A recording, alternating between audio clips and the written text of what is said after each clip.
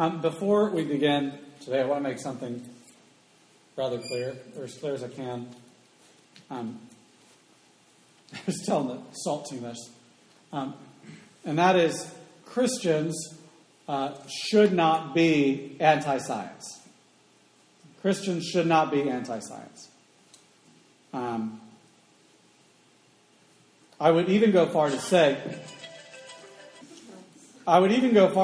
that when we are anti-science, we do damage to the name of our Creator and the creation in which we study, and that is a sin.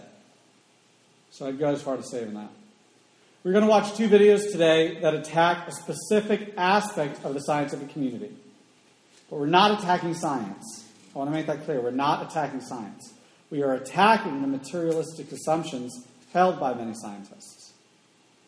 And unfortunately, we have to address this issue of science because the atheistic community equates materialism with science. That's what makes this conversation so hard. The atheistic community equates materialism with science, which, if you know the definition of science, isn't that. They make philosophical claims not based on data, but on preconceived ideas about reality. We've covered that the past few weeks, but you will be, if you're not already, bombarded with materialistic propaganda that asserts an agenda which is not backed up by data, but only backed up by assumptions of what future data possibly holds. We saw this last week. Einstein himself, if you remember the conversation with Stephen Meyer, made this blunder. Einstein called it the biggest blunder of his career. He made his equation of the universe fit his preconceived notion of an infinite universe. He made the math work, even though he knew it didn't match the data. Again, the equation worked, but the reality didn't. And that is in the same place we are in today with much of origins and mutation studies. We're going to watch two videos and answer some common science questions following this video. So the first one is Science Uprising Episode 5. Our video producer today is Mr. Ben. Thank you. You can hit the lights behind you.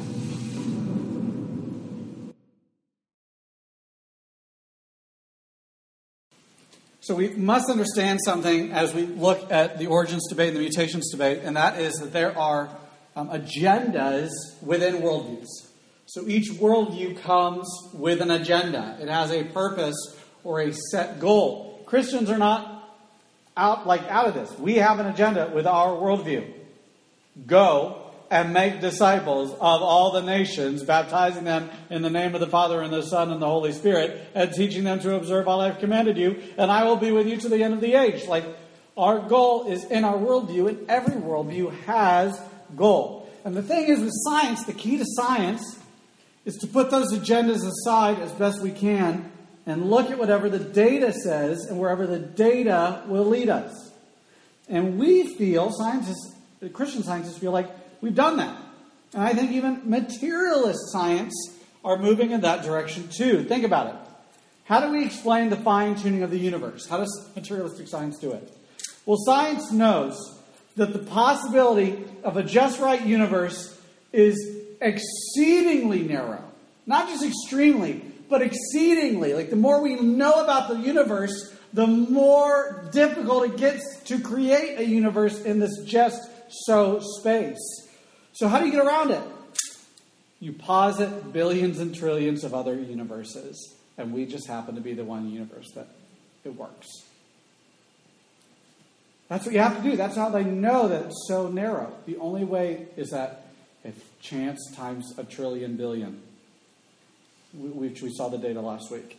How do we explain the difficulty of life arising from non-living structures? Well, we know it's near impossible because we can't do it in a lab. Think about it. We, as intelligent agents, can't create the first cell. We're intelligent and we can't do it. But we want nature with no intelligence to do so. So we know that's extremely difficult. Materialistic science knows it's extremely difficult.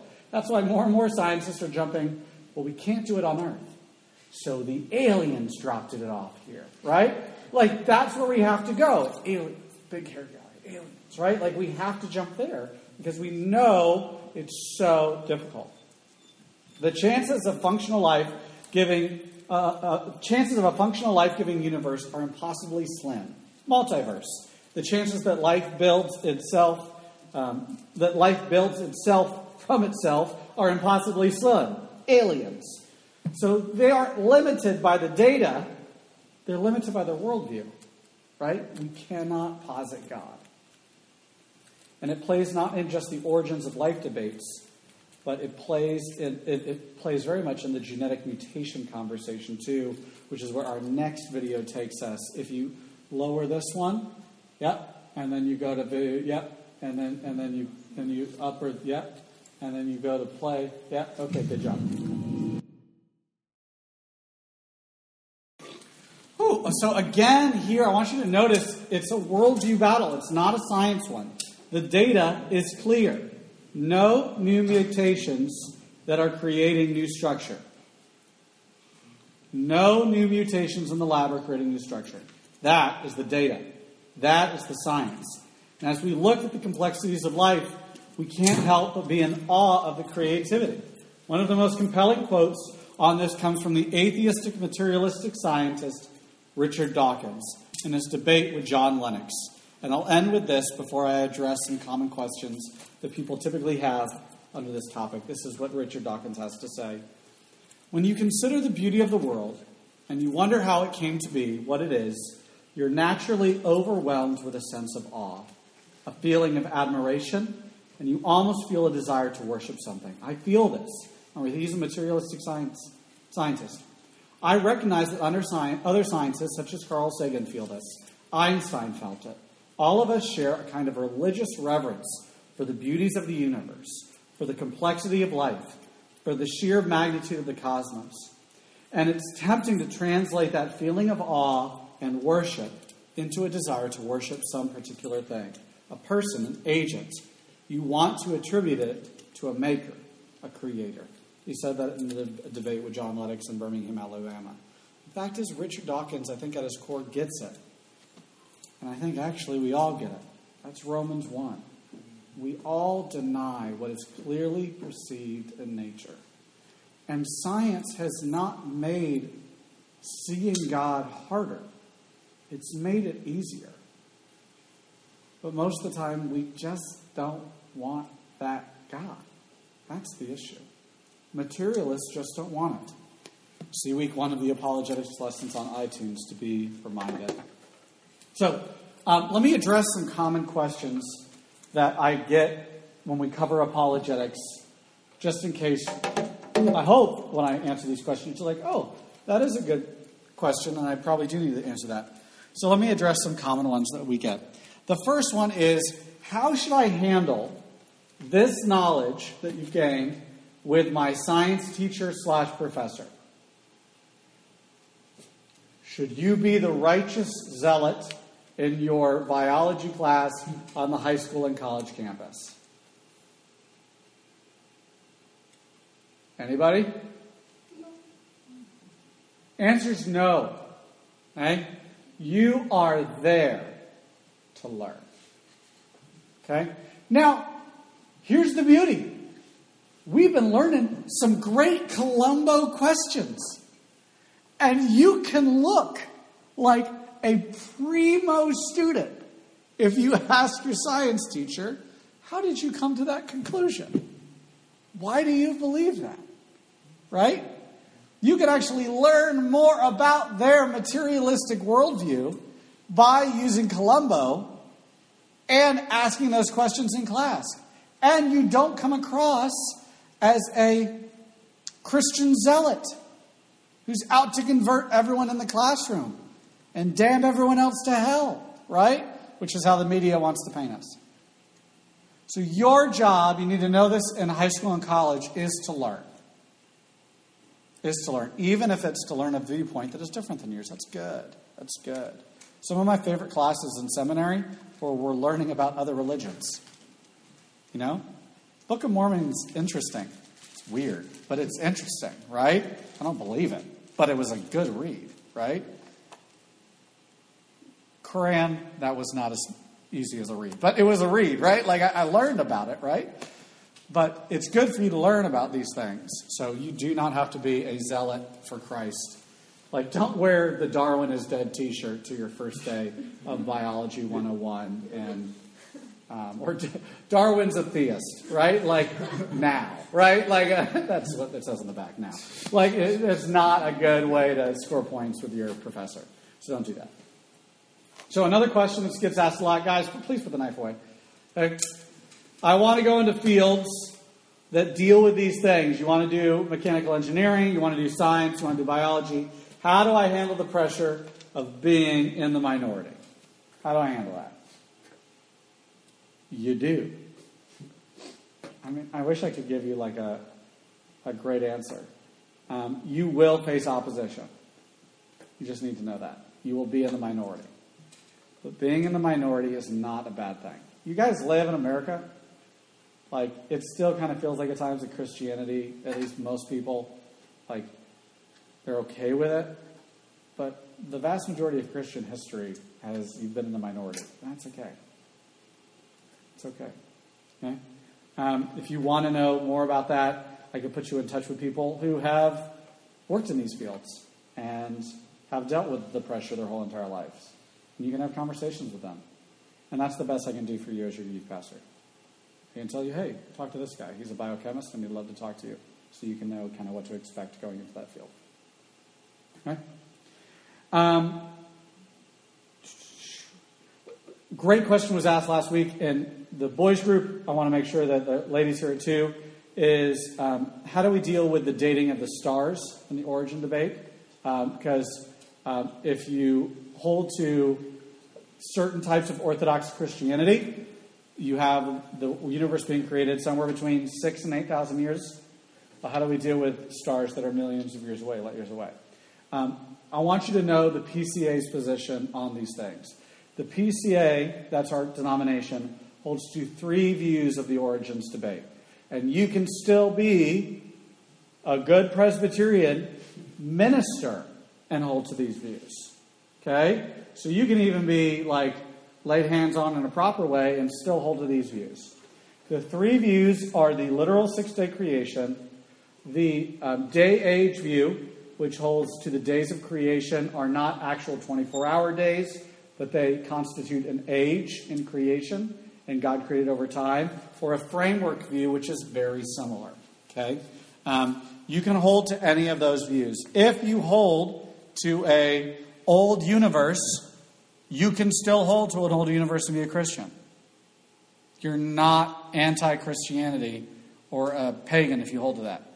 That's not your youth director saying that. That's the PCA, that's the PCA document saying it. Okay, so if your parents get mad at me for saying that, I'll tell them go talk to Pastor Patrick and he can direct you to General Assembly. They say that. Okay, if you hold to a 6-day creation and you hold to a young Earth, what you have to believe is that the universe was created with age, much like Adam and Eve. We believe Adam and Eve were created somewhere in the age where they could produce offspring, so they weren't like, hey, what's up? Let's go play soccer. And they're like kicking around an apple in the garden as 3-year-olds. We don't believe that, right? We believe that they were created mature. So if you believe to a young Earth, you just believe that the universe was created with the appearance of age. What does that mean for Adam and Eve? Okay? So you have to still hold to an orthodox position on Adam and Eve. And what does an orthodox position on Adam and Eve entail? That they existed. Boom.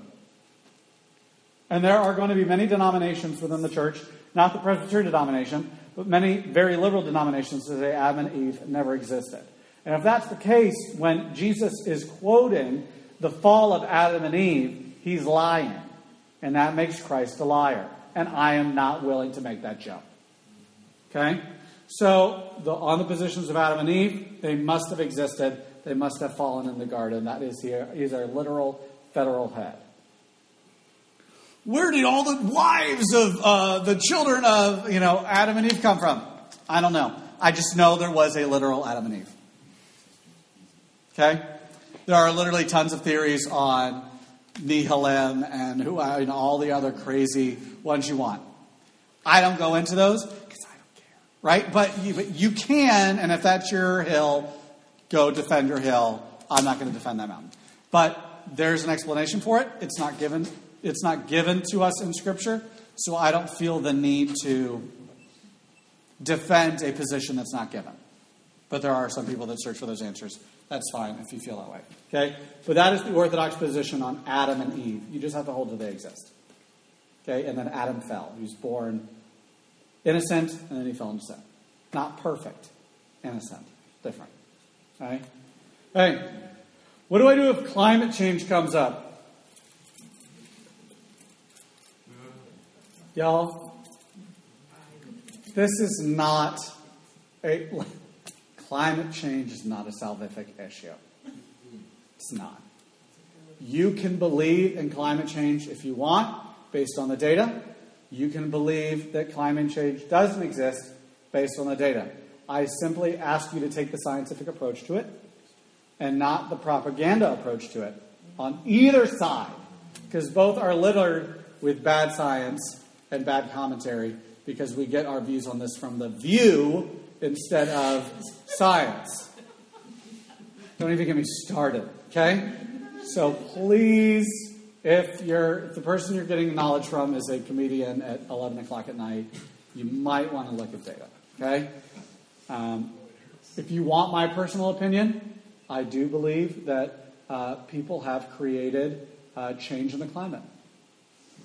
I don't know how much. I'll tell you this much, though. I think if we believe that we know the Creator and He's put us in charge of taking care of His environment, we should do that. Amen.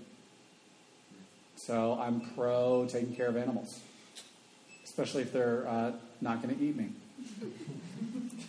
If they are going to eat me, that can be your hill. Okay?